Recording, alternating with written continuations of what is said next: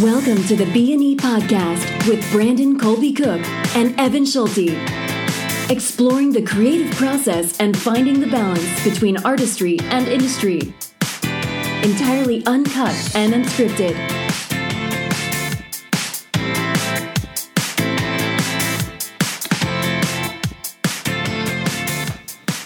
Hey everybody, it's the B and the E podcast. We're doing another episode, and we're talking about what it takes to have a long, epic career in the arts. Something to that effect. Something like that. Longevity in the arts. Bam. Basically. Yeah. So, we weren't quite sure exactly what we'd talk about here, but basically what we came down to was, there's kind of like why we get into the arts, how things kind of evolve and change once we do, and then what it actually takes to actually have a long career in the arts, and to have something where you can actually not just kind of dabble in it, but actually make a career out of it. And I think when you make a career out of the arts, you want to get into it knowing that there will be highs and lows, however they come, and what's going to hold you through those highs and lows, and make sure that it remains a joyful experience that you really reach your full potential in. And I think that a lot of time, just my opinion, I'm just going to start with this. My opinion is that most people don't have a joyful experience of the arts because they base their career too much on rewards and achievements and recognitions and things about getting something that is not in their control. If you look at if you like to draw when you're a kid, or you like to, goof around with your friends, or you like to play hide and go seek, or whatever you did it probably because you enjoyed it, not because you wanted to necessarily be the best hide and seek player ever. And you might have wanted to be good at it, but you also enjoyed it. Yeah. And the thing is I think what happens where people kind of get in their own way and they don't have a long career in the arts is they stop enjoying the actual practice and the process of being an artist. And what it takes is a certain kind of internal game, a certain kind of connectedness to it all. And I think when we started chasing external things too much, we get lost. You get led down a maze. Yeah. And you get lost. And I think those external things, they come in a variety of ways. I think they, there's the things that are obvious within being successful in the arts, which is, being famous, being a household name, winning awards, accolades, and galleries and shows and all of this kind of stuff. But I think that it's also there's a lot of things that you don't necessarily think of as being stuff that actually takes you out of your art and takes you away from the things that are going to ultimately help you be a happier artist, a more connected artist, and to have sort of the stamina for the long game, right? And the thing that was really interesting to me about this conversation is it really gets down to some core things.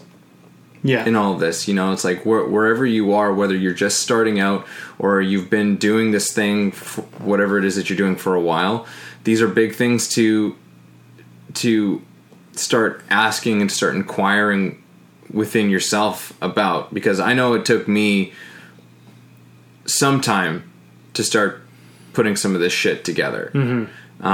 Because, and I also wanted to have this conversation just because there's things about this that I'm I wish I had been told when I was younger. Right. Yeah. Things that I wish I was that I had known about what it was that I was doing as an actor, who wanted to be an artist, or at least who wanted to feel themselves as being an artist somehow, which was something that just kind of kept on seeming to escape me. Right? This is no, I want to be an artist. I want to be an artist, even though I didn't really know what that meant or what that was. But it was very important to me, and I didn't really have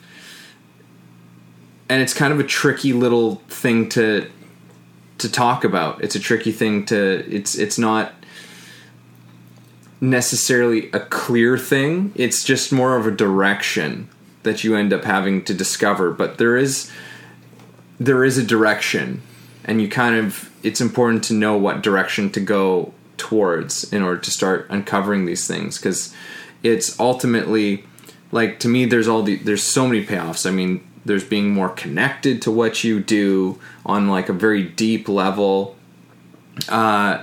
which when you're connected to that and it really has meaning to you, it makes so much of the challenges that will come up externally just seem so entirely trivial. Right. Which is really big. But one of the things I wanted to talk about this, like, yes, it's obvious to get into the stuff about, like, okay, if you're starting to do the, like, if you're getting into this out of a sense of being famous or being, having tons of money and living in the hills and hanging out with celebrities and shit like that, that's quite clear. One of the things that I went through was an external was actually part of it. Was my sort of desire to be an artist led me on this thing of studying acting so kind of voraciously and so hard in a way that it became this external thing. Like, me being this actor became a thing. Right. That was not actually really a part of me. At least where it was coming from became this kind of this reward, this award, this carrot that I was chasing. Sure. Right. It's like, if I get to this place as an actor where I'm this good, then then I don't know, great things will happen. And there's something noble about that, but it is important to know where it's coming from. Mm-hmm.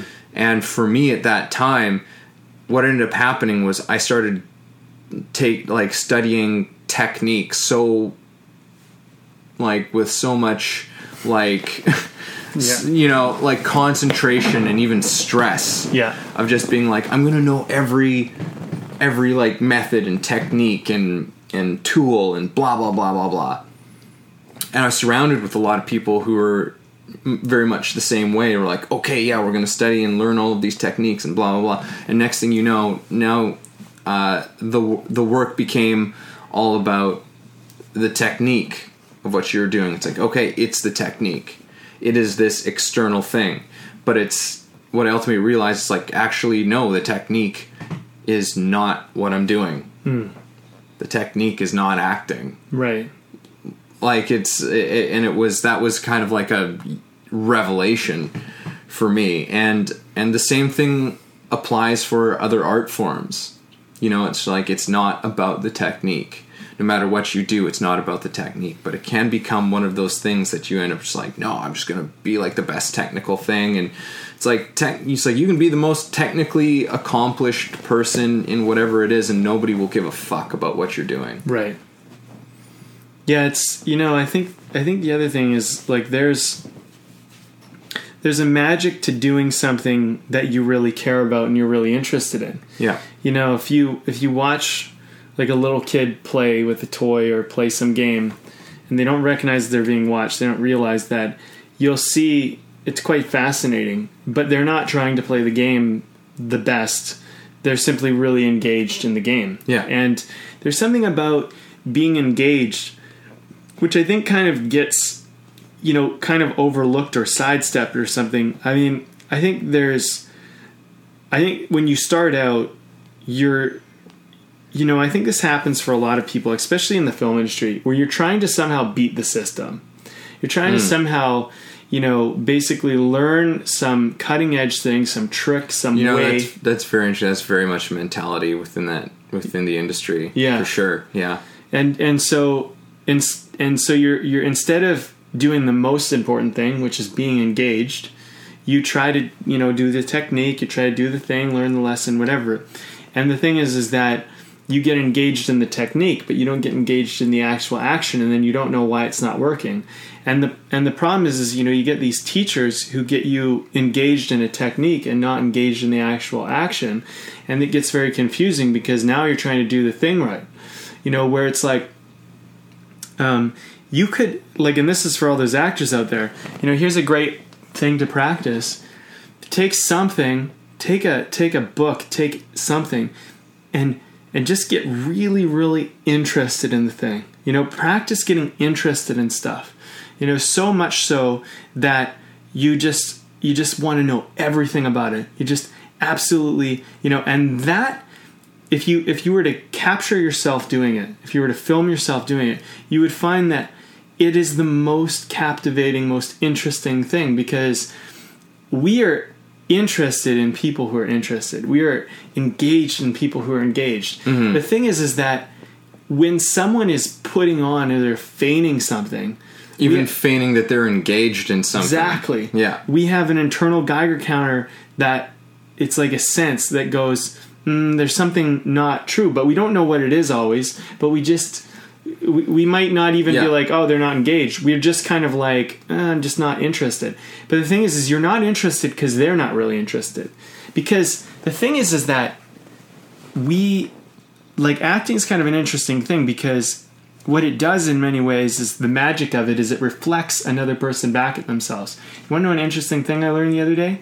If you take a piano in a room and you play, I don't know, like the C chord or something like that, or like a chord on it or whatever, play that. If there's another piano in the room, the same strings will vibrate. Yeah. As the one, So what's happening is that piano in some ways is connected to the other piano. Acting's a lot like that. I have a piano, but I'm watching you play the piano, and I feel you play the piano when you really play the piano, because I have the same strings in me.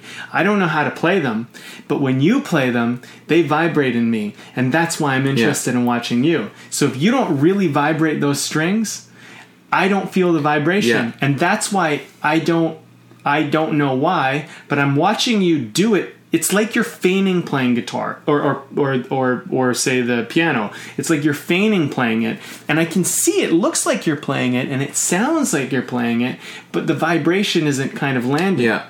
And so that's what engagement does. It actually sends, even if someone's on a screen, they weren't even in the same country, somehow there's a real vibration there, and you feel that in your body. Yeah. And so that's what people, I think, don't realize when they try and beat the system. Yeah. Yeah. Well, it's like, there's very technically accomplished musicians or something, because we're on we'll go with a piano or something. Okay. And someone can be and they can do all of the razzle dazzle, and they can do all of this stuff up and down, and they can play real fast and blah, blah, blah. And they're meticulous, right? And you go, oh, wow, look at them go. Mm. Right, and it can be fascinating in a sense, right? But it can be devoid of feeling. It can be devoid of meaning. And then you can watch some piano player who really isn't nearly as technically accomplished, but they bring you to tears with two chords. That wasn't anything fancy whatsoever, and you go, well, what the fuck is that? Yeah, what is that? And that's the artistry. That's the kind of shit that I'm like, that's what you need to get connected to if you're getting into the arts. That's the thing that's going to give you the longevity. Because when you're playing with feeling and meaning, that means you're playing with passion and fire and care for its own sake, for the sake of doing it, as opposed to necessarily for anything else, right? There's something that's going on there that's more than just the technical thing that you're doing. The technical stuff is only there to help you find expression, right? But as soon as it becomes all about that technique, it's the magic is gone. There's no meaning to it, right? There's there's a thing about, if you're not engaged, you're not going to get into flow.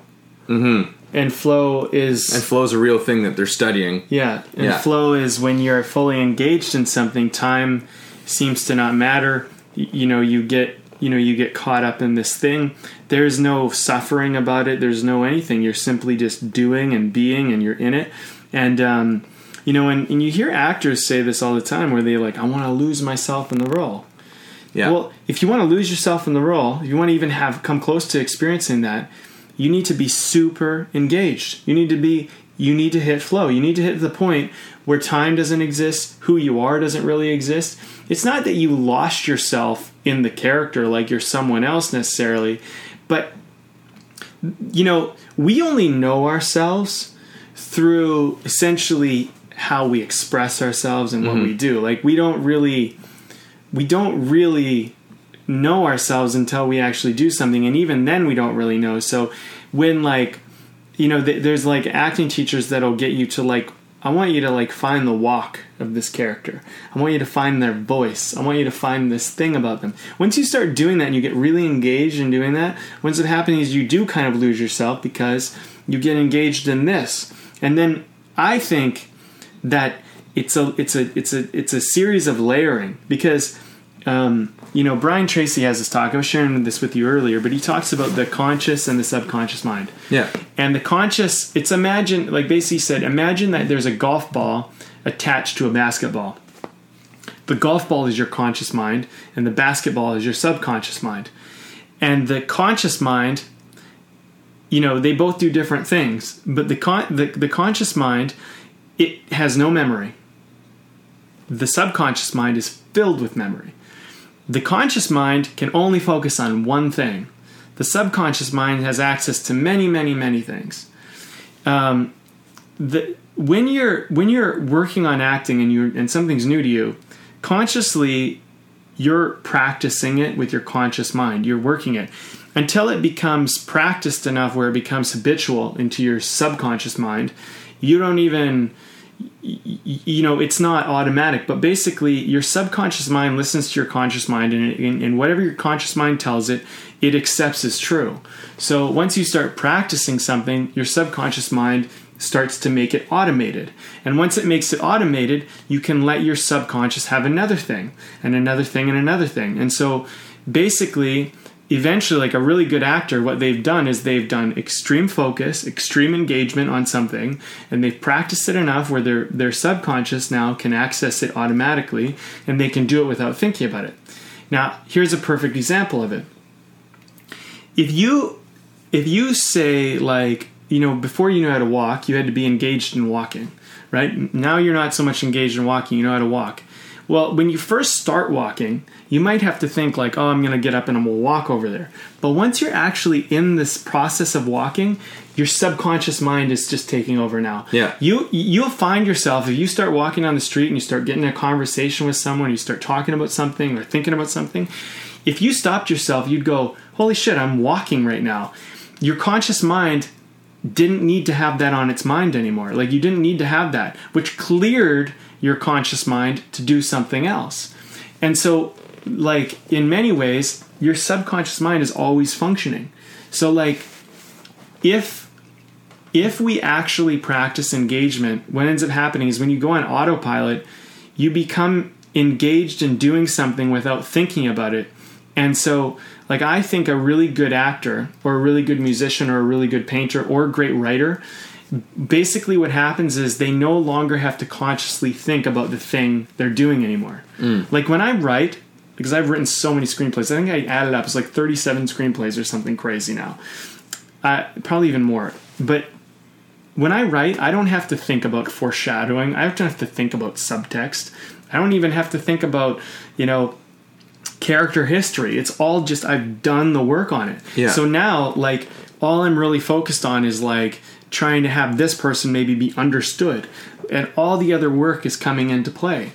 And so the thing is that if you want to make your career and your craft really, really hard, is don't focus on what you're doing and what matters to you. Focus on external things that have nothing to do with you, because then it'll be very painful, because the thing is you're constantly trying to juggle balls that you don't have practiced, right? And I think, like, the thing is that if you want to have a long career in something, what you do is you practice a lot of little things to the point where they become automated.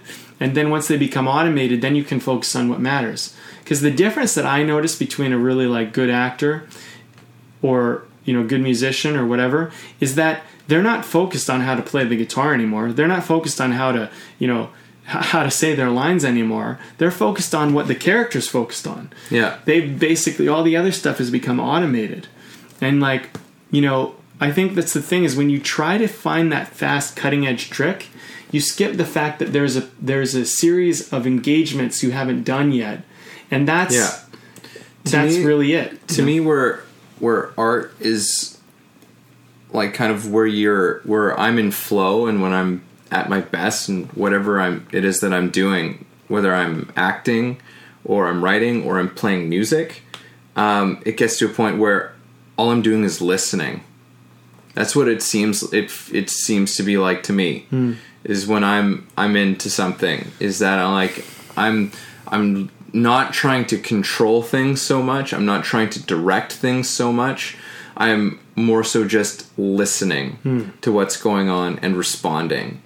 You're listening to, you know, in acting, that's obvious. Right. You know, although probably not so obvious when you see 95% of acting that's out there. Right. You see a bunch of people just acting at each other. And no one's really actually truly listening to each other. Because when you actually really listen, like, acting becomes so easy. Yeah. It becomes ridiculously easy.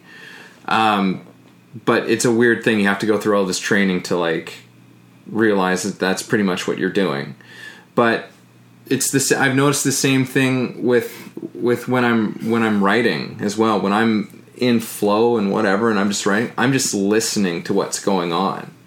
You know, sometimes even picturing it, but like I'm just like responding to what I'm seeing, and I'm just like, okay, put it through. With music, that's an auditory thing for sure. So it's like I can be listening to a piece of music or something that I've put together, and I'm playing over top of it, or I'm just coming up with some chords to something, and I'm just listening to. I'm not going. It's like, okay, it's going to go to this one and to this chord and then to this and this. No, I'm not. I'm not doing that. My technical ability allows me to know musically where, like, possibilities to where it could go, but it's not a definite thing. So what I'll do is I'll just it's just a listening process of me going, where does this want to go? Like, where does this... I'm just listening to hear where this thing naturally wants to head into without me trying to, like, manipulate it or control it. Right? It's like, what's good? And then you just hit on something, you're like, oh yeah, that sounds good right there. That wasn't me going, this is going to sound real good when I do this. And it's like, I have no idea. Because sometimes it doesn't. I'll try something, I'm like, no, that's not right. That doesn't work. And then I'll try this other thing, and I'm like, that's it. Right fucking there. Like, you know, and it's just this feeling that comes out of really listening and responding to what's happening. Yeah. You know, I agree, because what I find actually a lot of the time with writing is, like, when I'm in flow, it's almost like a story is being, I'm just a conduit, like it's just being told through me. Like, it's almost not even mine, but, like, I'm a part of it, but it's like, I just gotta, like, and that's the interesting part about it, but it's like being so engaged in the story that the story is kind of uncovering itself, and I don't know if I'm actually trying to do so much. A lot of the time I'll have an idea of where things are supposed to go, and it's weird because they'll go off what I thought they would a lot of the time, but yet it's still what I wanted or what I kind of thought, but it just didn't happen the way, like, I think that's the thing about it. It's like, you know, there's, you know, when you go into, like, a conversation and you have something to say to somebody and you run through your head how it's going to go, and then you start talking to them and it doesn't work out that way. Writing, I find, is a little bit like that. You start a scene and you go, okay, this is probably how it's going to go down. And then you get into it and the characters start talking and it doesn't go down that way. And, like, it's funny because it almost doesn't, like, if you're being truthful to both characters or all characters in the story, what ends up happening, I think, is that you know, it's kind of like when we plan to talk to somebody, we have like our perspective. Yeah. And we don't necessarily, we kind of have maybe like an idea of what they might say based on what they've done, but we don't necessarily understand where they're coming from. But like, I think like the thing about engagement though, like bottom line is that it makes everything more enjoyable.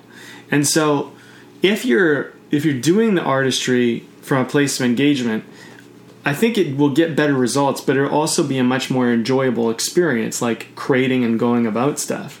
And I would say that the reason why people struggle and get discouraged and they lack motivation and these types of things happen is because they stop getting engaged in the whole thing. And they start making it about something other than, you know, their interest in the whole thing. You know what I mean?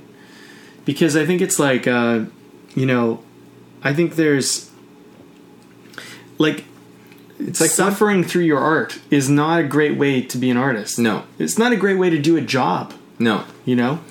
And it's like, it's what brought you to this thing in the first place. To me, it's like, because like art is an expression. And so what brought you to this expression? You know, and this is the big thing. I guess it is, in many ways, we're talking about what's your why? Like, why are you doing this? And also about getting into this idea of like, well, what's your motivation? Like, what are you using as the big driving factor in what brought you to this? And it doesn't mean that, like, because I know for myself, it's like I had, you know, at certain points in my life and my career, varying degrees of absolutely superficial motivations. And what it doesn't mean that I actually didn't really care about it, but it's where I was putting my mind, right? And where you put your mind in your art has a massive, massive, massive impact. Totally.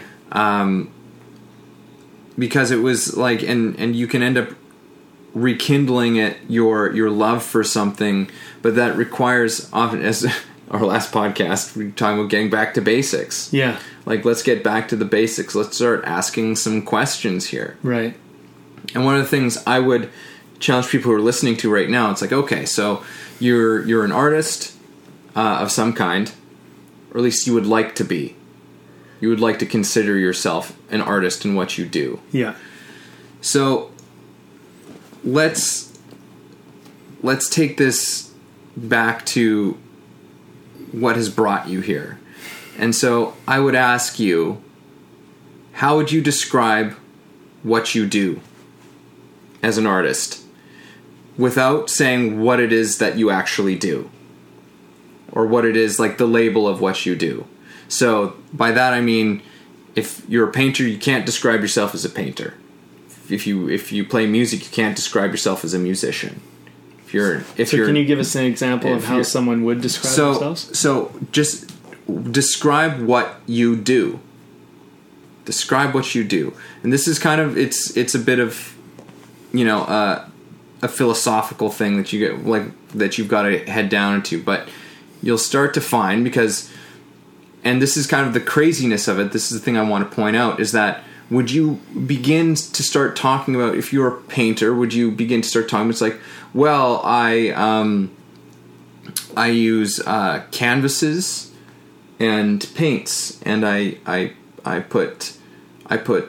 use brushes, and I use this technique to create an effect of you know, sweeps with color. And you go, what the fuck are you even talking about, right? Mm-hmm. Like, but that's how we kind of, on a subconscious level, have treated what we do, right? We go, it's like, oh, well, like, I do this technique, and I do this technique, and I do this technique. Which, like, would you talk about it that way? If you couldn't just say you're a painter, would you talk about what you do in that way? Would you reduce yourself down to a bunch of techniques, or to something of like, oh, well, I pretend to be different people so I can be famous. You know, like you just go, right. What the like what? That sounds awfully strange. Yeah. Right? So, but that's pretty obvious for most people. You're going to go, oh, yeah, no, I wouldn't describe myself that and what I do that way. So how would you describe what you do? What do you do? And explore this, because now you're going to start getting into this weird territory of that is at the core of why you're doing what you're doing.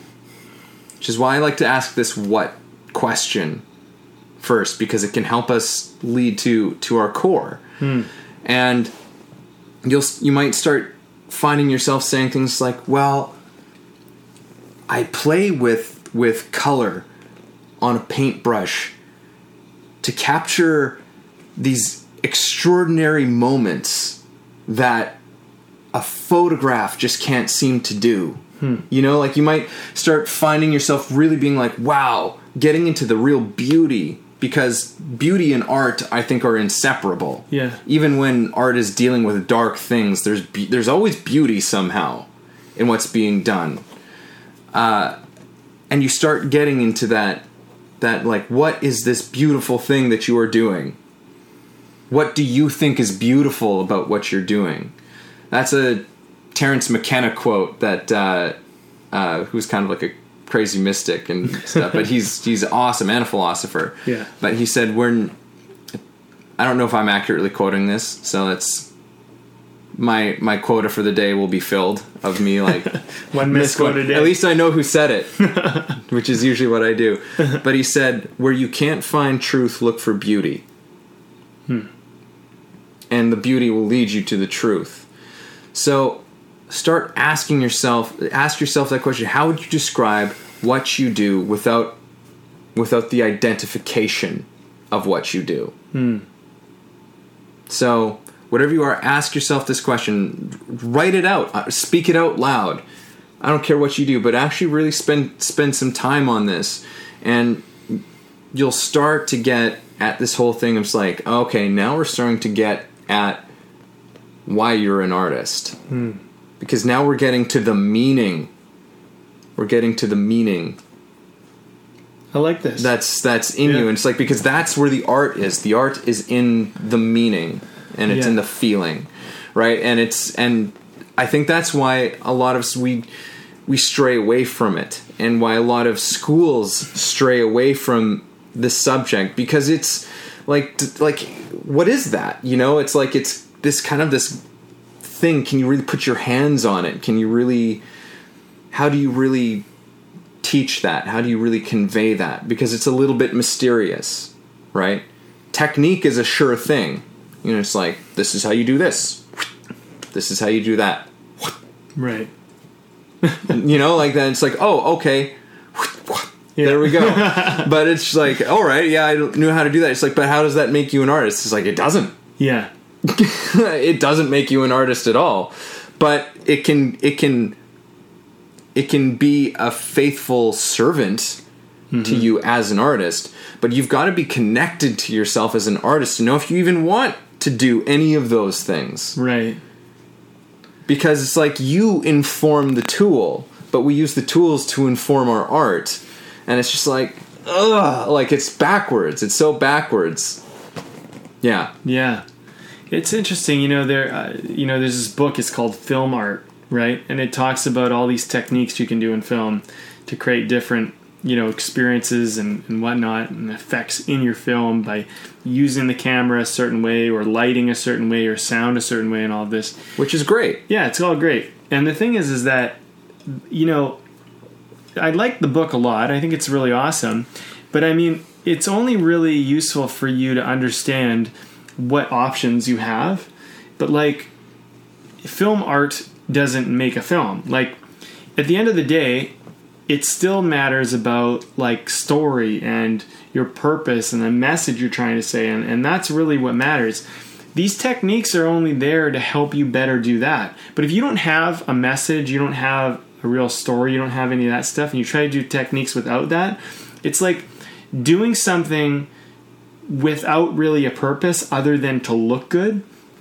and it becomes like vacant and kind of empty. And like, I think the thing is that there's this thing about artistry, what it really, like your example that you bring up, it kind of, the whole point of it is to bring more meaning and more depth into life.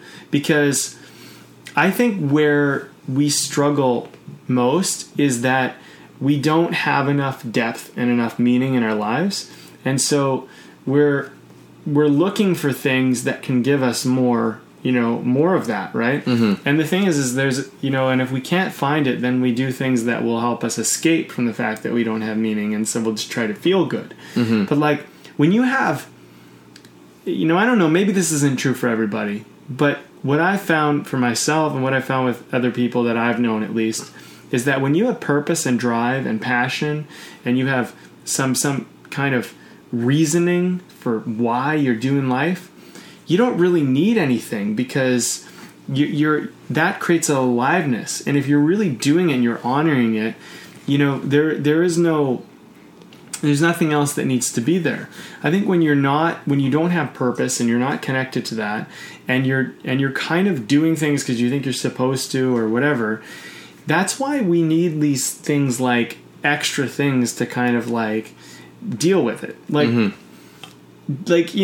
going out to just say like, oh, like, people go on trips and, well, what do you do? Well, I just drank. I drank the whole time. We drank. It's like, well, like, nothing wrong with drinking, but like, if you don't have anything to do but drink, you know what I mean? Because you just can't bear to pass the time. So drinking's just like, well, we'll drink because that's what we'll do. And like, I think that's a very like kind of low vibration of purpose, like, because you can have the purpose in drinking. You can say, yeah, I like to get together and have drinks with friends. And there's nothing wrong with that. But if it's like, I doubt that most people would say, well, my whole life is just to drink. Yeah. You know what I mean? Yeah. Like, I asked my friend this thing, I said, well, if you had all the money, like you say you want all these things, you want this, you want that, you want whatever, but let's just say you had all of it. You had all the money, you had all the success, you had all this. What would you do? I mean, what would stop you from like doing what you're doing right now all the time that's kind of like destructive? And the thing is like, I think if we are taking actions that are just there to pass the time, it's a sign that we're not really digging into like what you're talking about. We're not really digging into like what we do and why we do what we do. And I think like, we live in a world where we're kind of tricked into believing that we need to chase these carrots and we need to pursue these things. Yeah. And that isn't really what our purpose is. Like, our purpose is not really to like make money, like, or to drink or to do whatever. It's our purpose is to go out and like experience something in life. Like it's something. And it's not just what you're experiencing, it's also what you're contributing. Mm-hmm. And like the thing is that we live in this very like egotistical, materialistic, carrot chasing kind of society where we basically get caught up in thinking our life is really just the sum of the things that we buy, the goals we pursue, and and all this nonsense, right? And just feeling good. And really like, I think people find much more purpose in things that don't necessarily feel good. There's no thing involved in it. And a lot of the time, no one would even know if you did it. But that's more where purpose is. Mm-hmm. And the thing is more, and if they did know where you did it, all that would really matter is what you actually, how it affected their life. Yeah. And so like, it's funny when people chase fame, because they chase it, and they could have fame, I think, but they chase it for the wrong reasons. They chase it because I want everyone to love me. But if you chased it because you wanted to affect more people, you would find that people would actually genuinely love you. But if you chase it because you want them to love you and you don't really contribute or offer any value, then you kind of can never have it. It's an elusive thing. Yeah. Because people aren't just going to like you and think you're great just because you're great. They're going to think you're great and like you because they get something out of it. Yeah. So really, what you're saying is when you want fame is you're saying, I want to be able to give people enough value that they are thankful for me being around. But we don't pursue it like that. Mm-hmm. We don't look at it like, okay, well, what value could I give?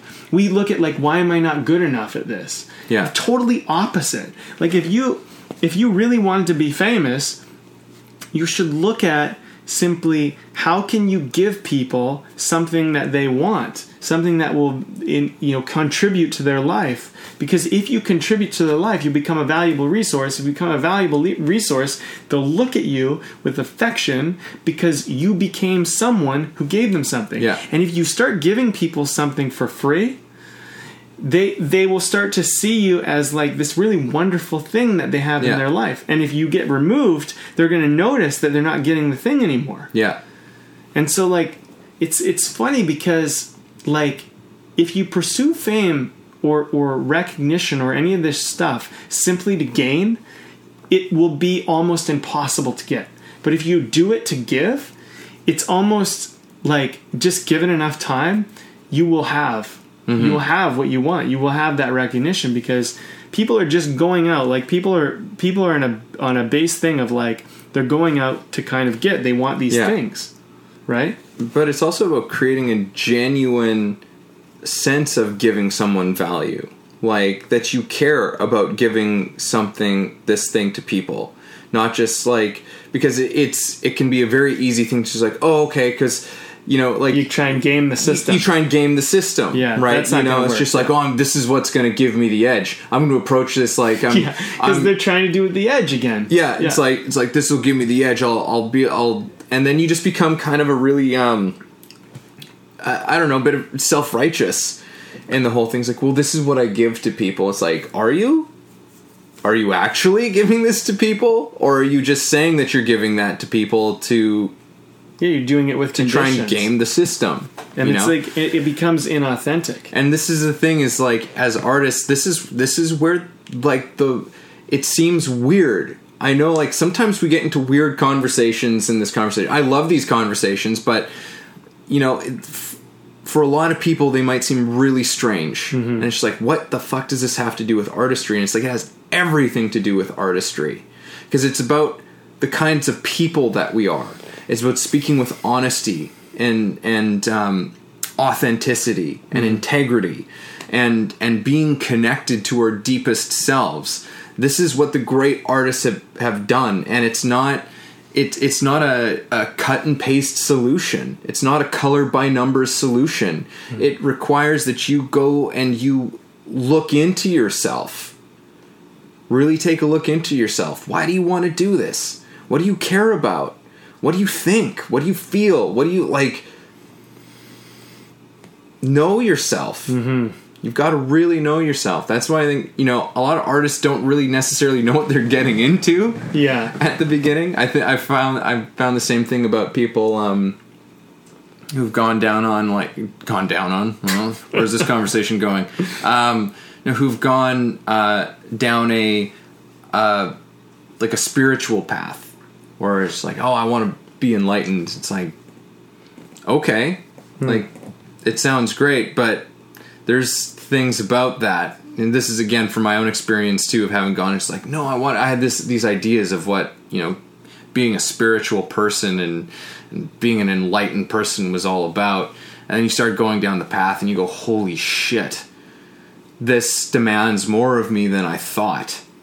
This demands me to go further, deeper, and look at my shit more than I thought. I thought it was just sitting around with a Buddha face and feeling just all blissful all the time. And it's just like, no, it isn't. Yeah, it's more complicated than that. Yeah, being an artist is more complicated than learning a couple of tools and tricks in a classroom, and showing your ability to use these techniques for others. Mm-hmm. It's more than that.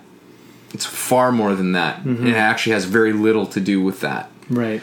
And that's the thing where I am always just like, I want people to just start to shift your perception around. It's like, this is not what it's about. It's about so much more. Mm-hmm.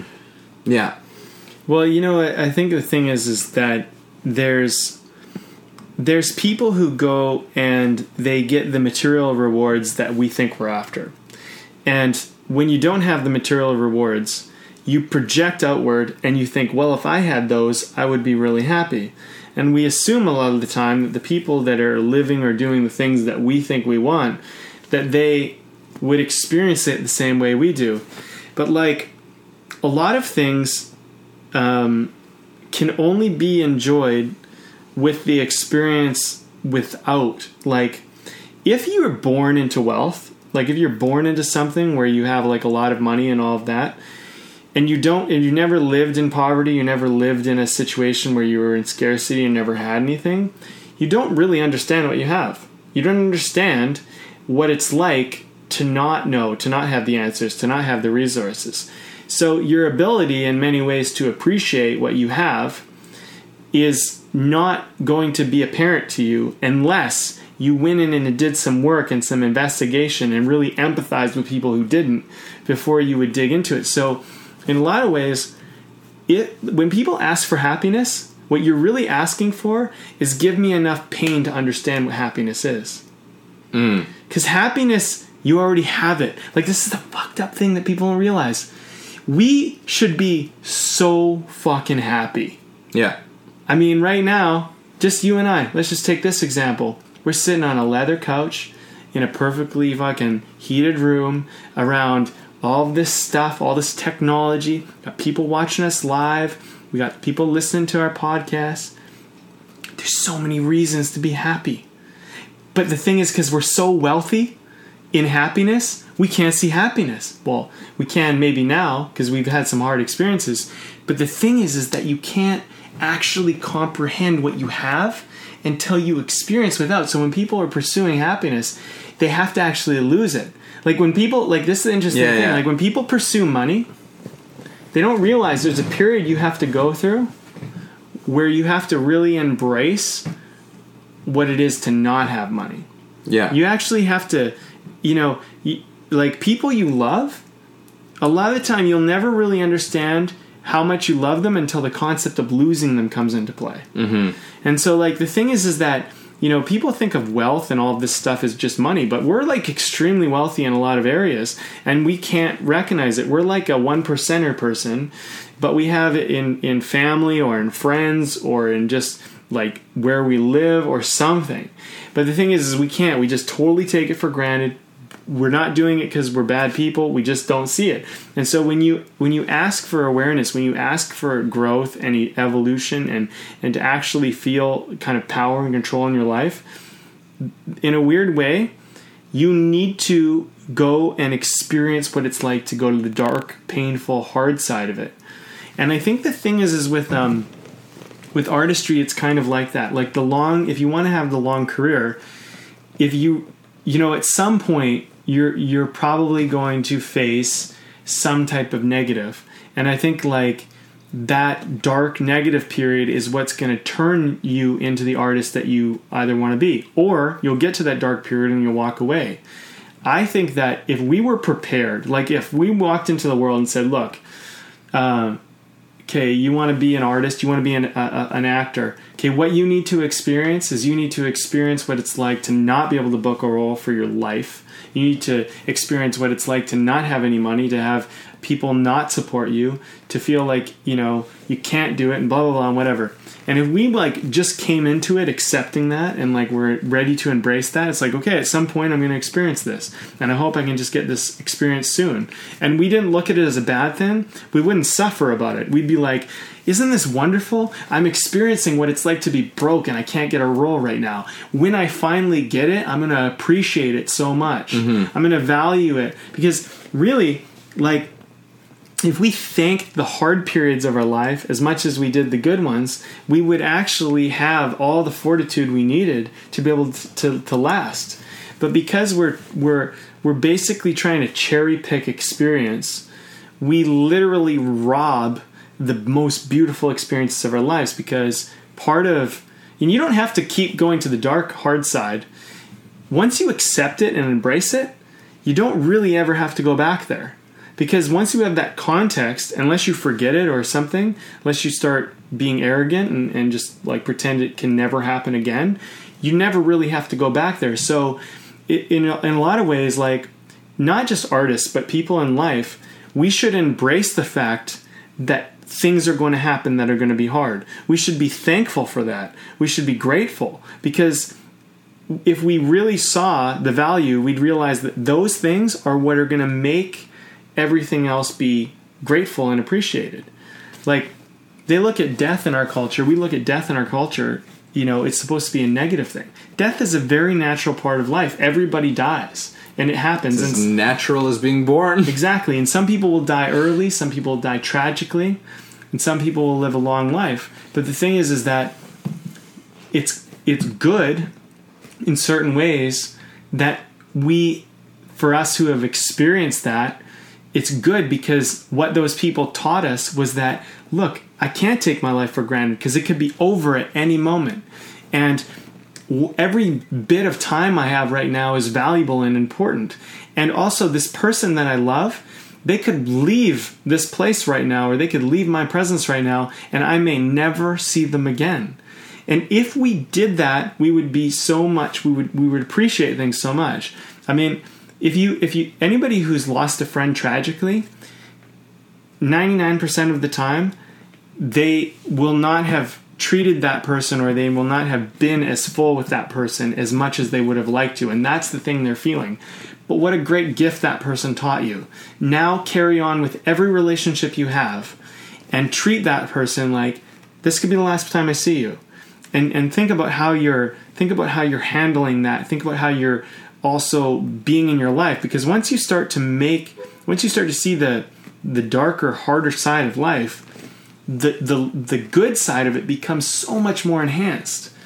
And I think, my thing is, what I'm finding in my own career, in my own life, is that really it's a matter of expanding spectrum. Mm-hmm. So it's like when you're young, you take everything for granted. There is no spectrum. Like, you kind of live in a kind of a small spectrum of good and bad and what can happen and whatever. As you get older, you begin to experience, and not everybody gets this, but you start to experience tragedy and hardship and betrayals and things that are, the things that we don't necessarily want to experience. But all of those things are the things that actually give us the opportunity to really expand our spectrum, because if you've experienced betrayal, then you really appreciate loyalty when you see it.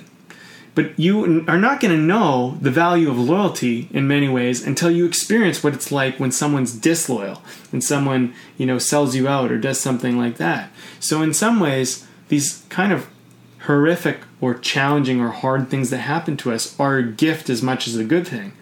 And the thing is, if we take the lesson, you don't have to learn it so much anymore. You don't have to kind of keep going back there.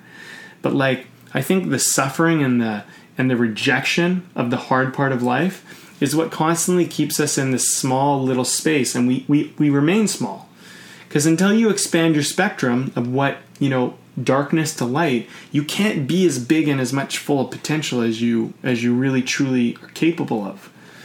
And so I think when we get into the arts, this is my point. When we get into the arts, we kind of get into it. Well, not everybody. Some people are maybe wise beyond their years, but most of us, I think, get into it with this idealistic view that everything is going to be lovely.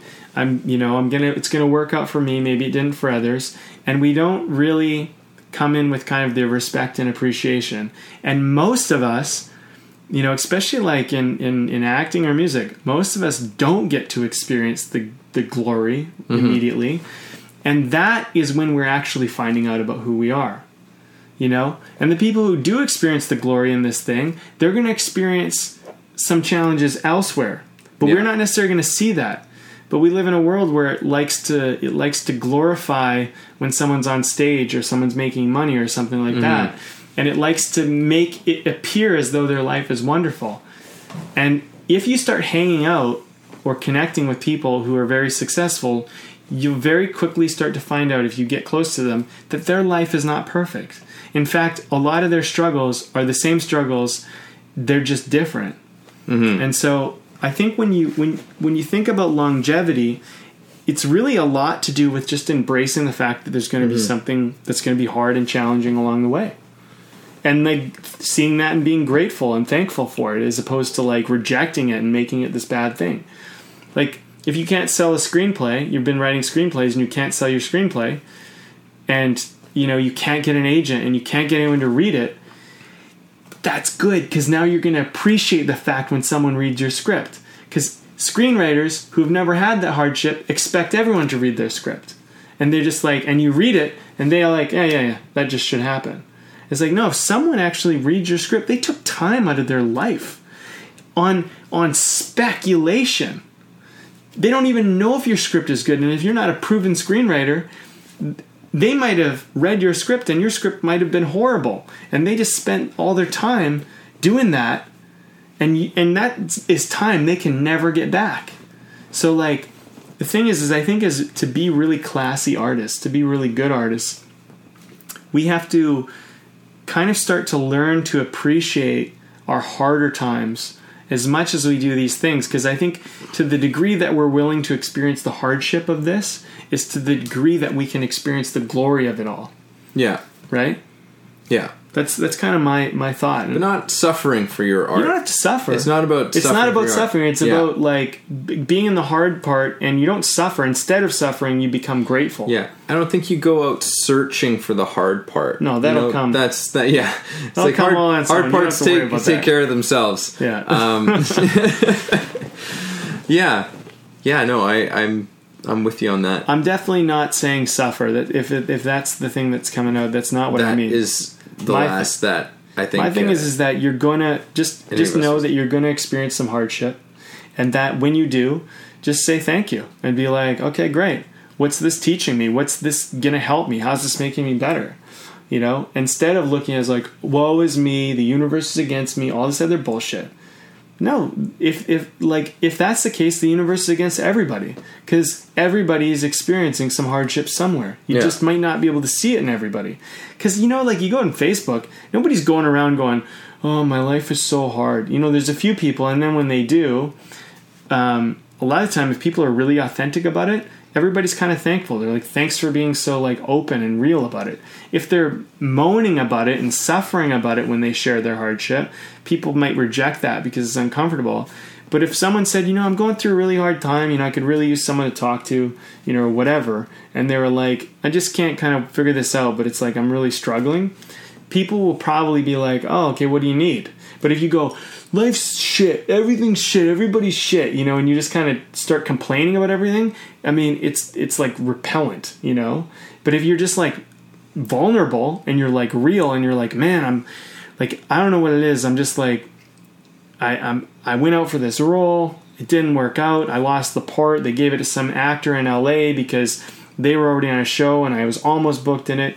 And it's like, and it's just, I'm just feeling really discouraged right now. And I could, if there's anybody out there who could talk, someone will probably go, I get you, man. I know what you're talking about. Fuck, that's hard. And the thing is, all of a sudden you start to you actually can bond a little bit, but you're just being real, as opposed to going, fuck the industry. They just cast people from LA. They don't care. It doesn't matter how good you are. It's all about how many Twitter followers you have. And you start doing that, people go, how can I help you? Yeah, and it's like that might all be true, right? But I mean, how is this helping? Right. And it's ultimately, it's not helping. And then it's kind of how you present it, right? It's about looking at it and going, you might not know the lesson to learn from it yet. You might not know the value, but don't go out and complain about it. Just be vulnerable and honest about it. Be like, man, this was challenging. Yeah, and then you can actually really explore. It's just like, so what is that? What is that? Envy, jealousy about? Right. What's that anger, hostility really about? What are you scared of? It's never about the shit that you get angry about. Yeah. That's the thing. It's like, it's almost never about the thing that you just like get into a big rage about. It's always about something a little bit deeper than that. And it's an opportunity. Mm-hmm. It's an opportunity to see a part of yourself and then to honor it and let it go. Right? Right. That's the thing with these things. It's like you resist, it persists. Right. They're not meant to be hung on to. Right. Right. That's the thing. But we hang on to these things. What do you think about the beer? Yeah, I was just gonna say it's really good, man. I really like it. Let's see what I'm. Yeah, have a little extra taster. Well, it tastes kind of like it might be an IPA or maybe an extra special bitter, like SB maybe. I don't know. It's kind of got a little bit of a honey taste to it, a little bit of a hoppy bitterness to it. The mix is good though. It's a tasty beer. It smells really nice. It tastes sweet. It almost kind of seems like it has some kind of like a honey or something in it. But that's what I got from it. So I like it. I'm gonna give it a 2 thumbs up. It's been a really good beer. Yeah, it's been nice and tasty. Yeah. Tell us, reveal to us the world that we live. So this is from Stanley Park Brewing. Okay. And this is their Windstorm West Coast Pale Ale. Ah, okay. So, yeah, like a West Coast Pale Ale can be like a little hoppier than a normal Pale Ale. So, it's not like IPA levels, but it's a little more hop forward than maybe a regular one. Right. Yeah, it's good. Have we had them on before? I'm not sure. I don't think we might not have, but definitely haven't had. If we have, then it's been like once. Yeah. Well, they did good. They did good here. Yeah. And interestingly enough, this is like they called it Windstorm because like years back there was that big windstorm that like knocked down all of those trees there. So they actually partial proceeds. So it's bittersweet. Partial proceeds of the sales of their beer go to their foundation to preserve the park for future generations. Oh, that's cool. So, yeah, I like it. It's good. There's more of it here, so let me give you a top up. Let's do some more of it. I think as we go through this whole thing, I think the thing is like, taking artistry and not making it into something that needs to be a certain way or get you something. Like, I think like if being an artist, there's the industry side of art, right? Like there's the side of art where you set out to like make money and do all of that other stuff. But like, I think if you confuse too much what industry is with artistry, if you really are all about industry, I don't think you should do artistry, because really there's many more industry jobs that don't require an art. They require simply like they require less variables and less thinking, and you can make money more directly. So if it's really just about money, I wouldn't say like less thinking, but just a different kind of thinking.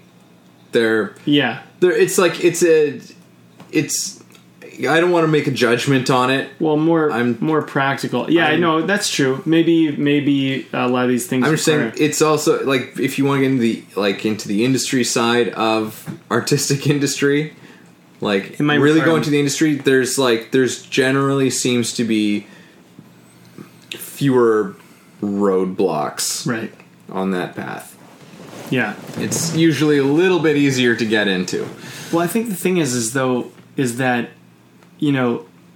I think there's the material experience of life, and that's a nice thing to have. And I don't think it's bad to experience what it's like to have some wealth and some opportunity to go do some things and experience some things. But I think that it's not really like the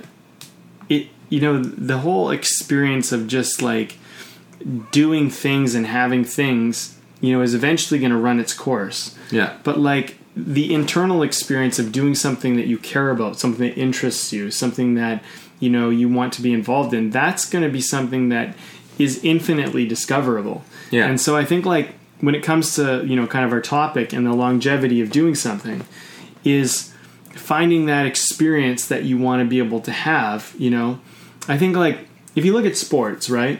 I mean, you know, you take a hockey game, a soccer game, baseball game, football game, they always like there's certain things. They always last the same amount of time unless there's overtime. You know, the scoring is done the same way. The rules are essentially the same, you know, whatever. But the thing that makes them interesting is like every game is a little bit different. And nobody quite knows what's going to happen. And you know, in a certain part of sports there's aliveness to it. It might be under certain guidelines, but there's the experience of it's going to play out in a way that I don't know yet.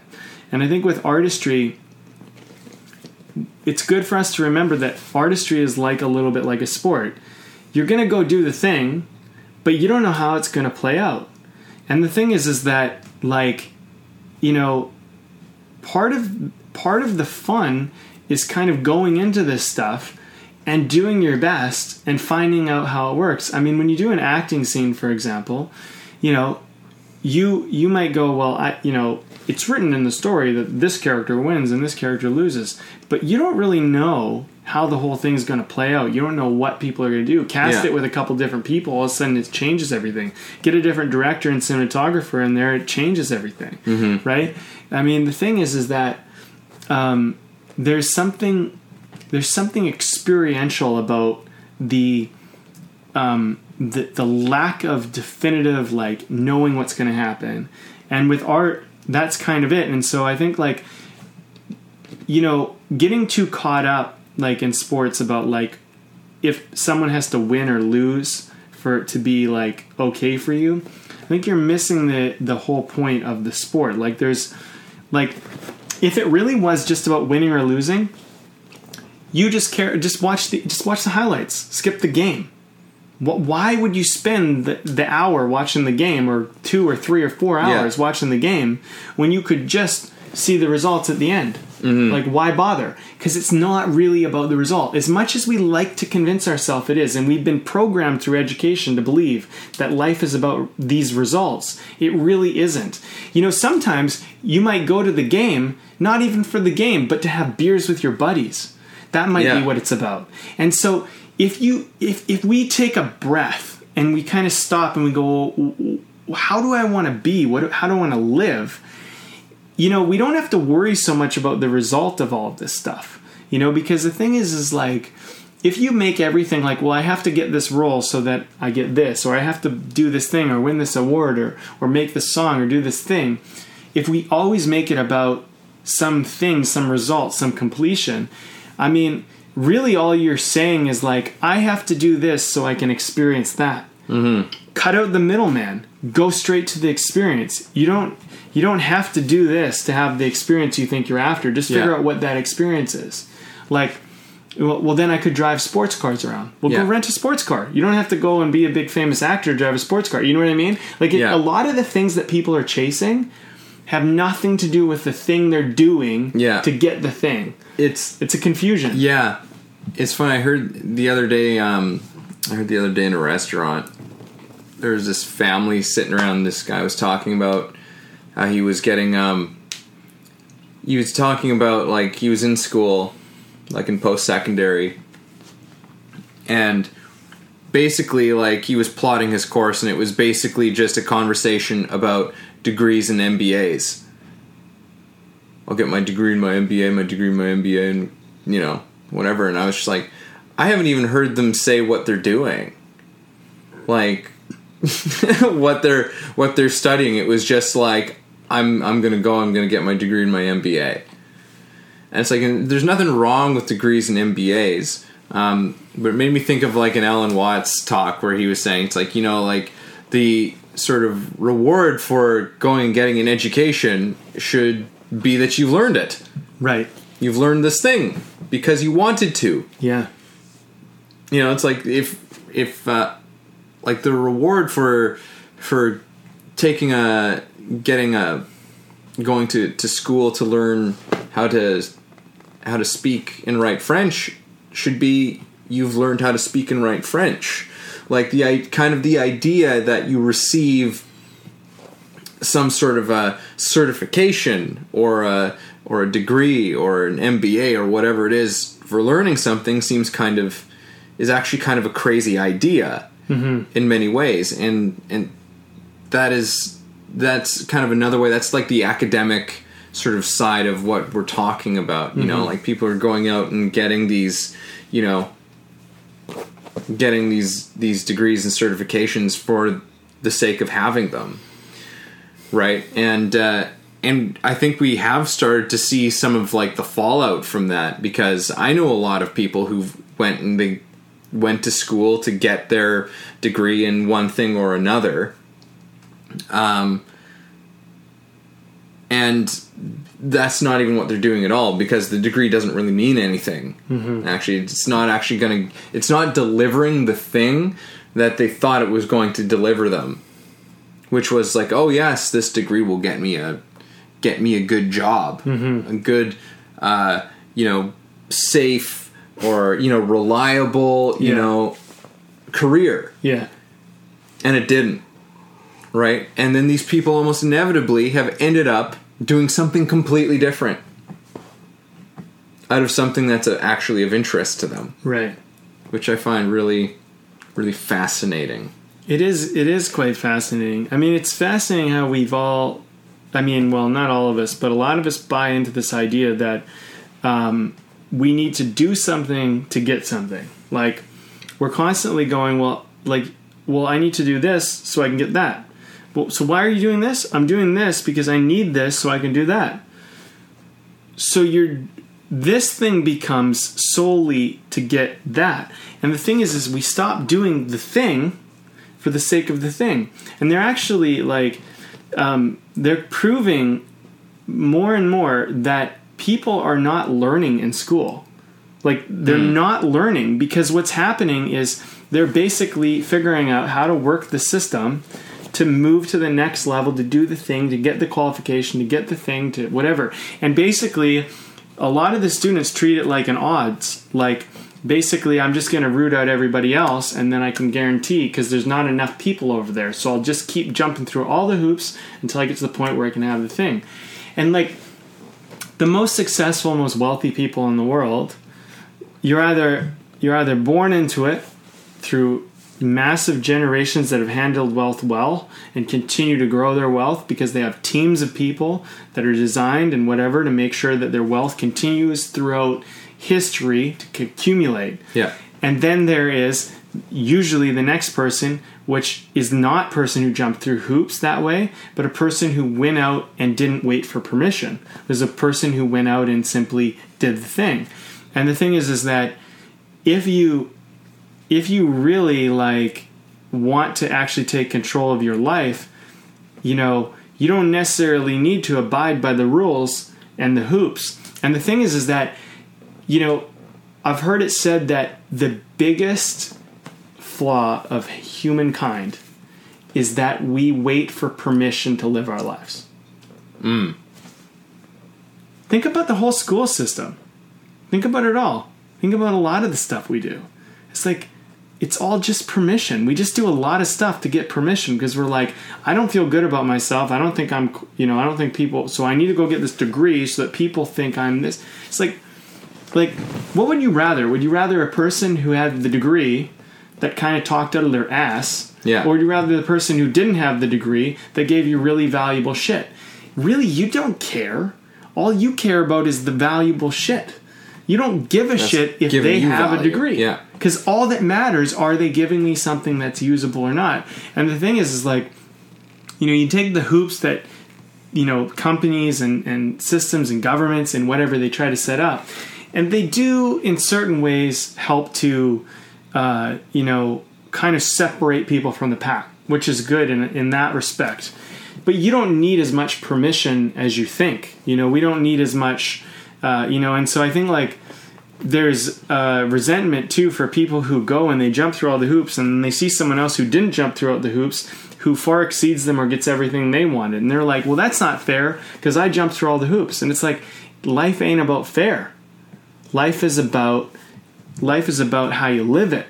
And so, you know, you don't need to do this. Like, I think things are changing. I've seen more and more schools and more opportunities that are happening this way. More and more homeschooling options. More and more schools that are set up a certain way. but like there's a school now where students get to read and study what they're interested in. The thing is that you will be monumentally more successful if you actually crack books because you're interested in the topic. I believe a lot of people don't crack books now because they learn to crack books because someone told them they had to read the book. The thing is that, you know what's so funny to me? It blows me away all the time. All the information we ever needed is all out there. It's all written in books. Everything. And there's freaking libraries that have it all. And they will literally, if you go in there and you need a book, they will get it shipped over to you. Bookstores. You can go online. They will send it to you. You don't even have to leave your house. We have access to everything. And we're like, oh, I don't know how to do this thing. I don't know what to do. And it's all there. People have poured their lives into these content things. And the thing is because we don't read and we keep trying to get things through other people and through proving ourselves, we don't even realize. And like, you know, and the thing is like, really, if you're paying a coach, in my opinion, all you're doing is you trust that person to help save some time, to help you not have to read certain books because they went through a whole certain amount of them and they went, look, these are the things that I found that actually matter, and this was the stuff that was fluff. Yeah. And then, you know, I think a good coach or mentor can say like, look, these are some books that maybe you should look at if you want to get more info on this, you know. But like it's interesting when I ever hear anybody talk who's like, you know, they have all these great thoughts. I'm like, well, they didn't, like, some people like to think, oh, well, you know, this person came up with it innately. They didn't come up with it innately. They learned it through sources, and maybe they had parents or they had mentors around them that were well read.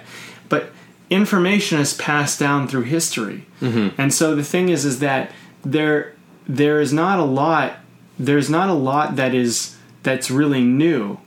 And so the thing is I think, like, if you do stuff because you're interested, because you're engaged, you will actually learn because you'll seek it out. But like when we're not engaged, we're like, we find it very hard to move forward in life because, like, if you're engaged, you'll just buy books. Like, let me just share one story quickly. Yeah. When I was starting out in film, right, I was 16 years old. I dropped out of my architecture program, my drafting and design program, and I started to pursue film. At first, my parents were like, fine, okay, whatever, it's what you want to do. But about a year or so later, they weren't so pumped about it because I was still super into it. And my dad and I had to, like, you know, we were butting heads, and he didn't want me to do it. And so, you know, and I couldn't necessarily get into film school. Well, I could have. I didn't see the means at the time. Yeah. But I just went and I bought every screenwriting book I could possibly get my hands on and every filmmaking book I could get my hands on because I was so interested in it. And then when I finally got into film school, I realized that there was not a lot of new information in the film school. I realized that I'd already read pretty much most of the stuff they were talking to me about. And the only thing that was valuable to me was not this theory and not all this stuff, but it was mostly just learning from people who had on-set experience. Because that's the one thing a book can't quite give you, is the actual, like, what's it like to be on set and to deal with obstacles in the world, shooting on location, and, like, learning from people that can help you, like, figure out how to connect with people and talk to people, because a lot of the time those were just hard bits of information to get. But if you're engaged, you'll move forward. And now, like I coach people how to write scripts around the world, but a lot of what I do is not like, it's not like innate. It's like I read a shitload of books so that you don't have to. That's really what's happened here. Like, I spent a lot of time and money and effort on my education that way, not because I didn't even know I would ever teach people how to write scripts. That was never even the plan. I just wanted to be a great screenwriter. Mm-hmm. And I'm working on it myself, but a lot of what I can help people do is a lot of, like, I've written a lot of scripts and I've read a lot of books on it. And so I can share partly my experience and partly my knowledge. And the thing is that I think it takes a little bit of both, right? I think if you go down the school route and you jump through all the hoops, but you don't get that real world knowledge, you don't really know anything, because until you take that stuff and put it into the world. And I think that's where, like, it all comes back down to me, like, this whole talk all comes back down to engagement. You want to have a long-lasting career, you got to get engaged in your career. You got to get engaged in it because you don't realize how being engaged is going to pay off. And it might not pay off immediately, but eventually, if you keep being engaged in what you're doing, it will pay off somewhere. Mm-hmm. And that's what I think. I mean, I think the thing is that if you feign engagement throughout your career, you will constantly be stuck in a rut in the same place. But if you actually get engaged, at some point, somewhere along the line, that's going to pay off. And I think the thing is that when we constantly chase these immediate rewards, we talk ourselves out of being engaged. Mm-hmm. It's just like, be engaged. And you might every once in a while get some immediate rewards, but engagement is what is going to it's really what's going to get you in flow, and it's what's going to make this an enjoyable journey, and it's what's actually going to build something in you, an actual education, not just the theory of an education. Yeah. Yeah. And it's going to give you that fuel you need to go the distance. Right. Right? Just by getting really genuinely interested in what you're actually doing. Right. In the present. Right. Yeah. Yeah, totally. Well, yeah, that's been a good... That felt like a wrap-up almost. Yeah, it did. It felt pretty good. Okay. Well, I mean, what do you want to take away from this? What are you going to take away from it? Man, my takeaway on this one is... I'm going to go and I'm actually just going to do the exercise I told people to do. I'm going to remind us of it. I'm going to go and without labeling with the things that I do, because I'm actually interested in doing this with everything, because I act and I write and I'm making music these days and I teach, and I was like, okay, well, why don't I talk about what I do without any of those labels on it, without any of those things? So I'm gonna write about it. I'm gonna write about it. It's like, okay, so what would I describe what I do? How would I explain what I do? And start to really get to more to the core of what's actually deep inside, what is driving me, what's giving me my own fire, and that thing that thing is what will actually really make me an artist. So whatever you do out there, you're an artist, you're a musician of some kind, musician, painter, actor, sculptor, fucking whatever the hell you do, it's like, write down or say it out loud and go into it. Like, that's the big thing. It's like, don't leave it to just like a few sentences. Like, go to, maybe I would suggest this is why I'd maybe suggest writing it out, is because it gives you something a little bit more definitive. But write and keep writing, and when you get to a point where you're like, I don't really know what to say anymore, keep writing. Just write a little bit more. Try and eke out like another few sentences, another few more paragraphs, because that's often when that gold comes out, where you really start to get to where you hit that point where it's like, I don't even know what to say anymore. That's a great spot to be at. And you're just like, well, okay, so what can you say now at this point? And see what comes out, and it will very often be the most truthful thing that you've written out there, and you go, whoa, holy shit, that's what's really going on with me. Yeah, that's why I'm really doing this. Yeah. So yeah, like, I would suggest write it out and get to that point, push through, write just a little bit more, and because I'm gonna go and do that, and it's. Yeah, I think it might really help you connect to who you are as an artist and what the fuck you're even doing here. Well, I guess I second that. I mean, I'll take on that exercise as well. I'm going to look at it and dig into what that is, because I think that's actually a really valuable exercise, is to look at what I do without describing it as like a writer or actor or filmmaker. And I think that will really help me to kind of deepen my connection to all of this stuff that I've been doing. I think that, as we've gone through this talk, it's an interesting thing, like something that I've been kind of going through is like, I found this throughout my life, is like, for me, making money has always just been about, it gives me the freedom to do more of what I want to do, which is basically just make movies and write scripts and travel. And I think there's something about traveling in there that's probably more important than I maybe give credit to, but it's in there. It keeps coming up. But, I think that the thing is for me, is I look at it as go, I don't necessarily write and make films and act to make money. I make money to write and make films and act. It's kind of the opposite. And so I think I'm going to kind of look at that a little bit, because I think, the career has been going really well and things have been really great, but I think it will really help me to really kind of connect my life and all I'm doing a little bit more, because I think at least when I write to make money, I don't find that I enjoy the experience as much. I find that I'm confusing the thing, because I actually really enjoy writing. Like, you don't even have to pay me to write. Like, I will write. I won't necessarily write for other people for free, but like, I will write on my own regardless of if I'm making money. And so I'm realizing more that I make money so that I can have more free time to write a lot of the time.